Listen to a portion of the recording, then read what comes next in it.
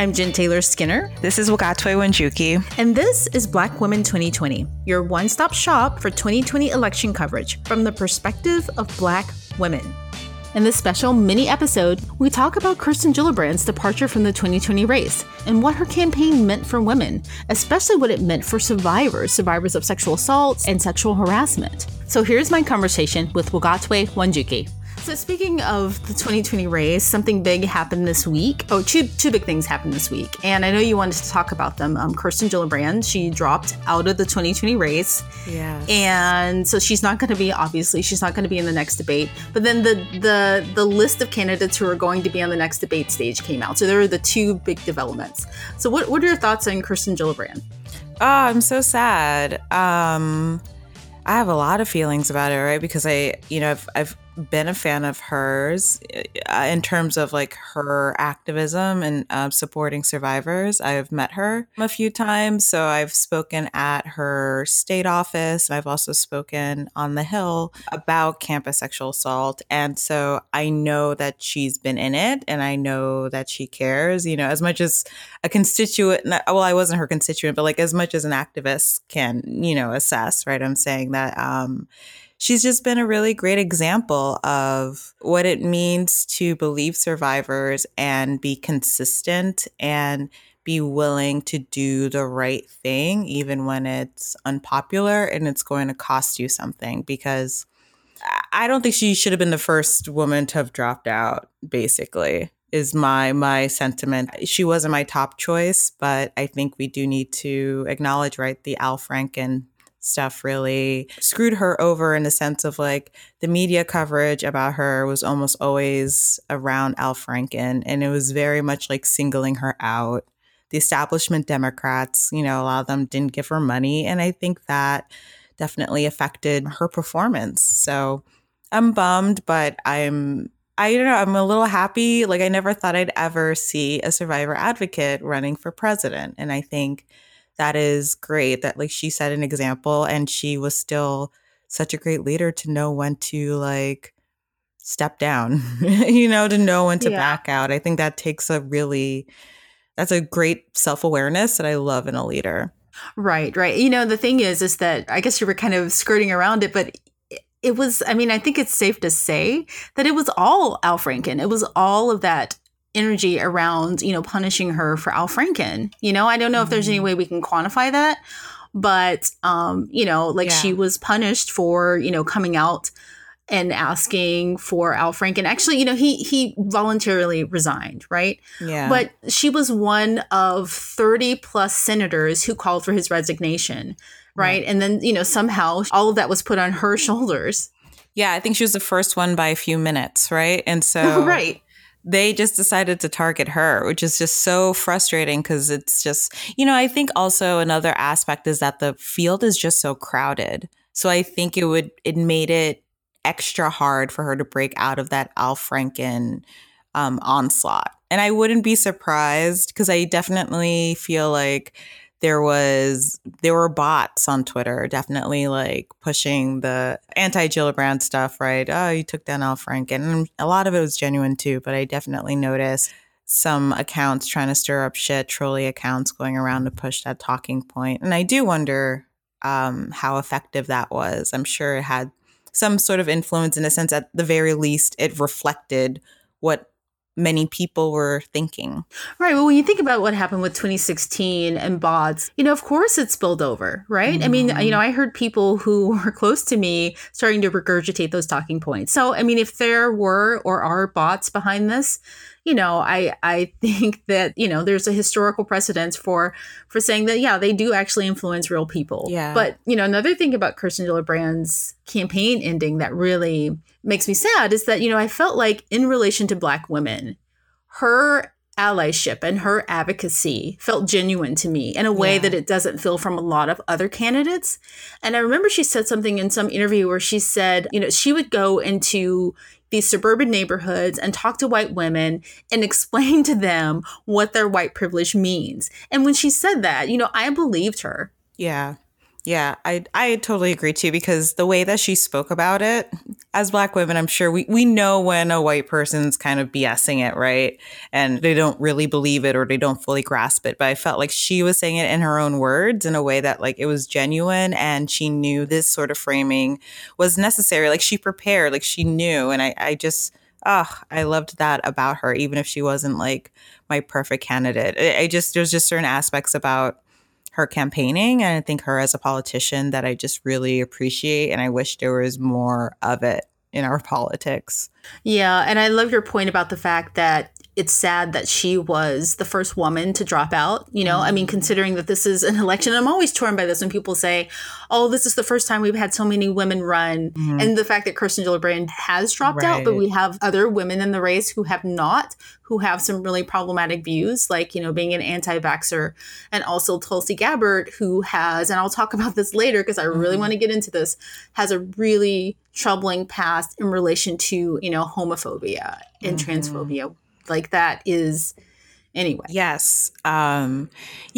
And also, you know, I think Gillibrand had the problem of like, we still have a really sexist media, right? Like we still have majority like bourgeois white dudes, cis straight dudes telling us what to care about and how to think about it. Like last night, I think right before I passed out, it was really funny. I like glanced at Twitter, or I think it was the last thing I looked on Twitter because I've been working on not looking at my phone right before I go to bed. So this was like the last thing I saw on Twitter, and that's when I was like, I'm going to bed. It was just sort of like Warren's doing increasingly well despite not having these, despite not having mega donors. Will it pan out? And it's like every single time they still can't even just be like, hey, Warren's doing well. They're just, is it going to keep happening? Blah, blah, blah. And it just feels like there's still that double standard, I feel like. Doubly so for Gillibrand. You know, she talked about empowering women and girls, right? Like talk about reproductive rights and reproductive justice. And I think she fully believed what her campaign was about. And I think that, and it was helpful, right? It's like a genuine lens that, of course, I would be really into. So she's made mistakes, and in terms of like, I think the only thing I can think of is the one big mistake is like she released a legislation in regards to like opioids. It was really restrictive and people got really upset. But then one thing I appreciate is, you know, she was like, we heard you, we're going to reassess. And so I think that's really all I want from a leader, right? Someone who can hear, you know, who can be like, okay, people are pissed off. Let me reassess. Yeah. So, well, that's that, I guess, you know. R.I.P. Kirsten Gillibrand, yeah, R.I.P. Kirsten Gillibrand, if you're listening, thank you so much for everything you've done. I know she's not listening, but, you know. Maybe. She follows me on Twitter. She does? Yeah. So maybe. And I left a comment on her Instagram, so I'm trying. Yeah.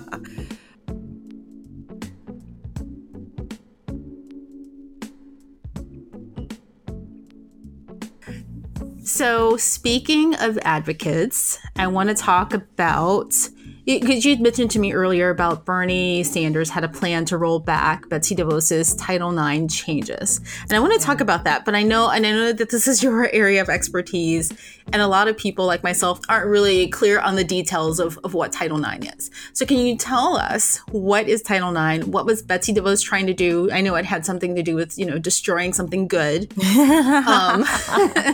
How was she trying to destroy this good thing? And what is Bernie Sanders doing? Bernie Sanders announced a new plan, and, you know, it was part of a longer list of different reforms, right? And plans he's been coming out with.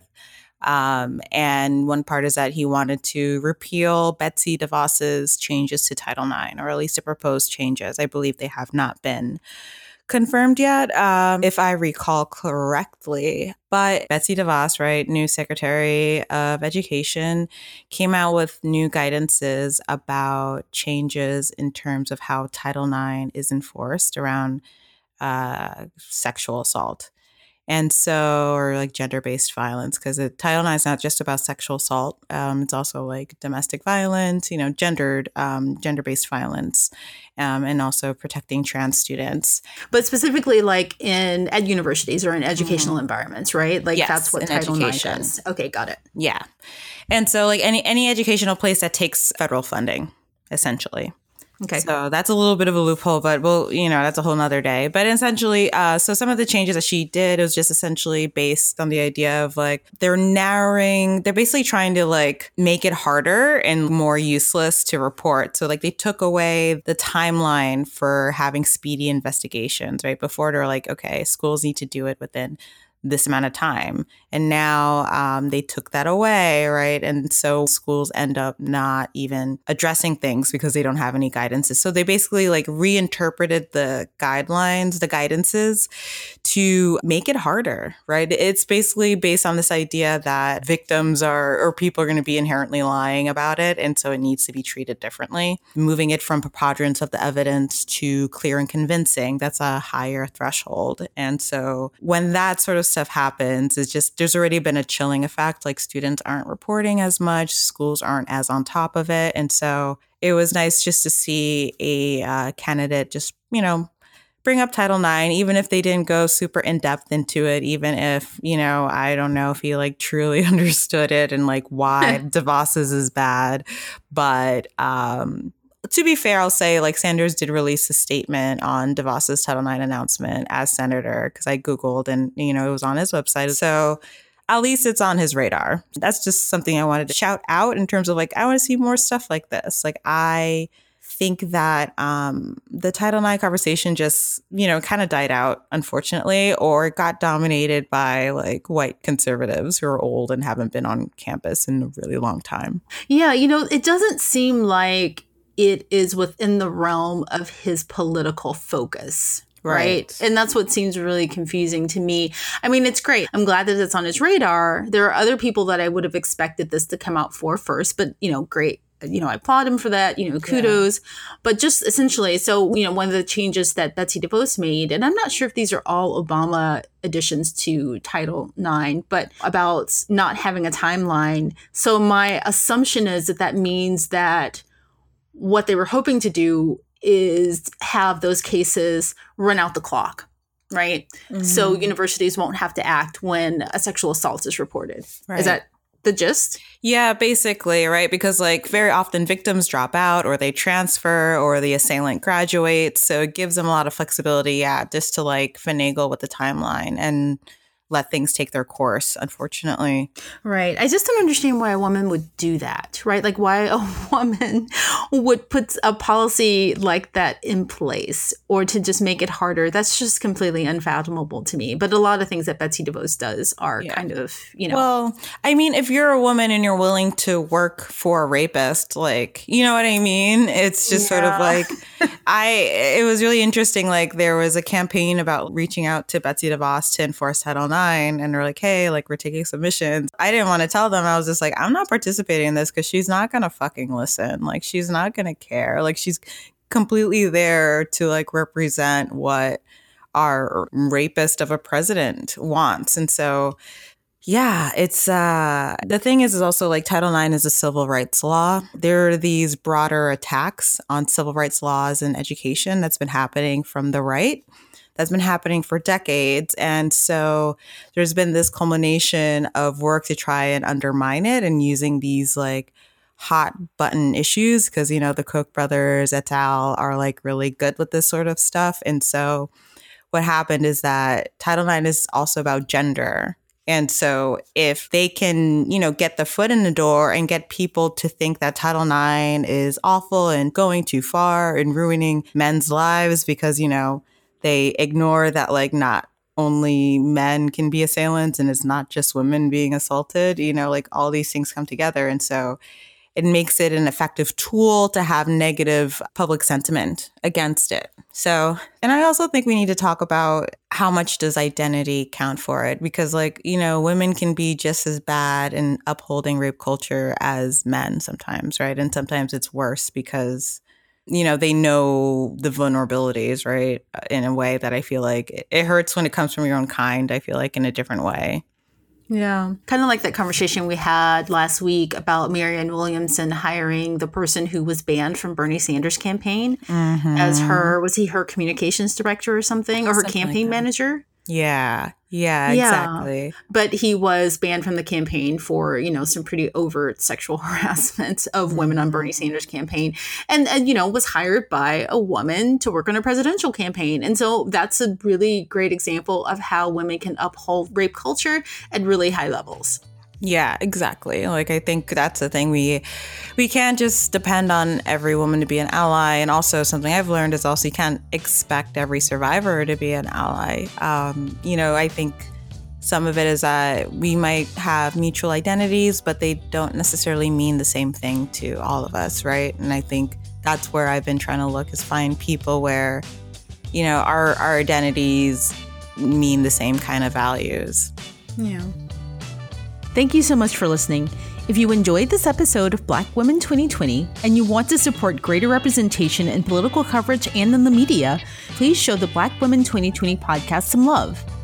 First off, subscribe to our podcast on your favorite podcast platform. If you're on iTunes right now, just click the subscribe button and leave us a review. That will help us get more traffic and more listeners. Secondly, you can help support the views of Black women by supporting us on Patreon.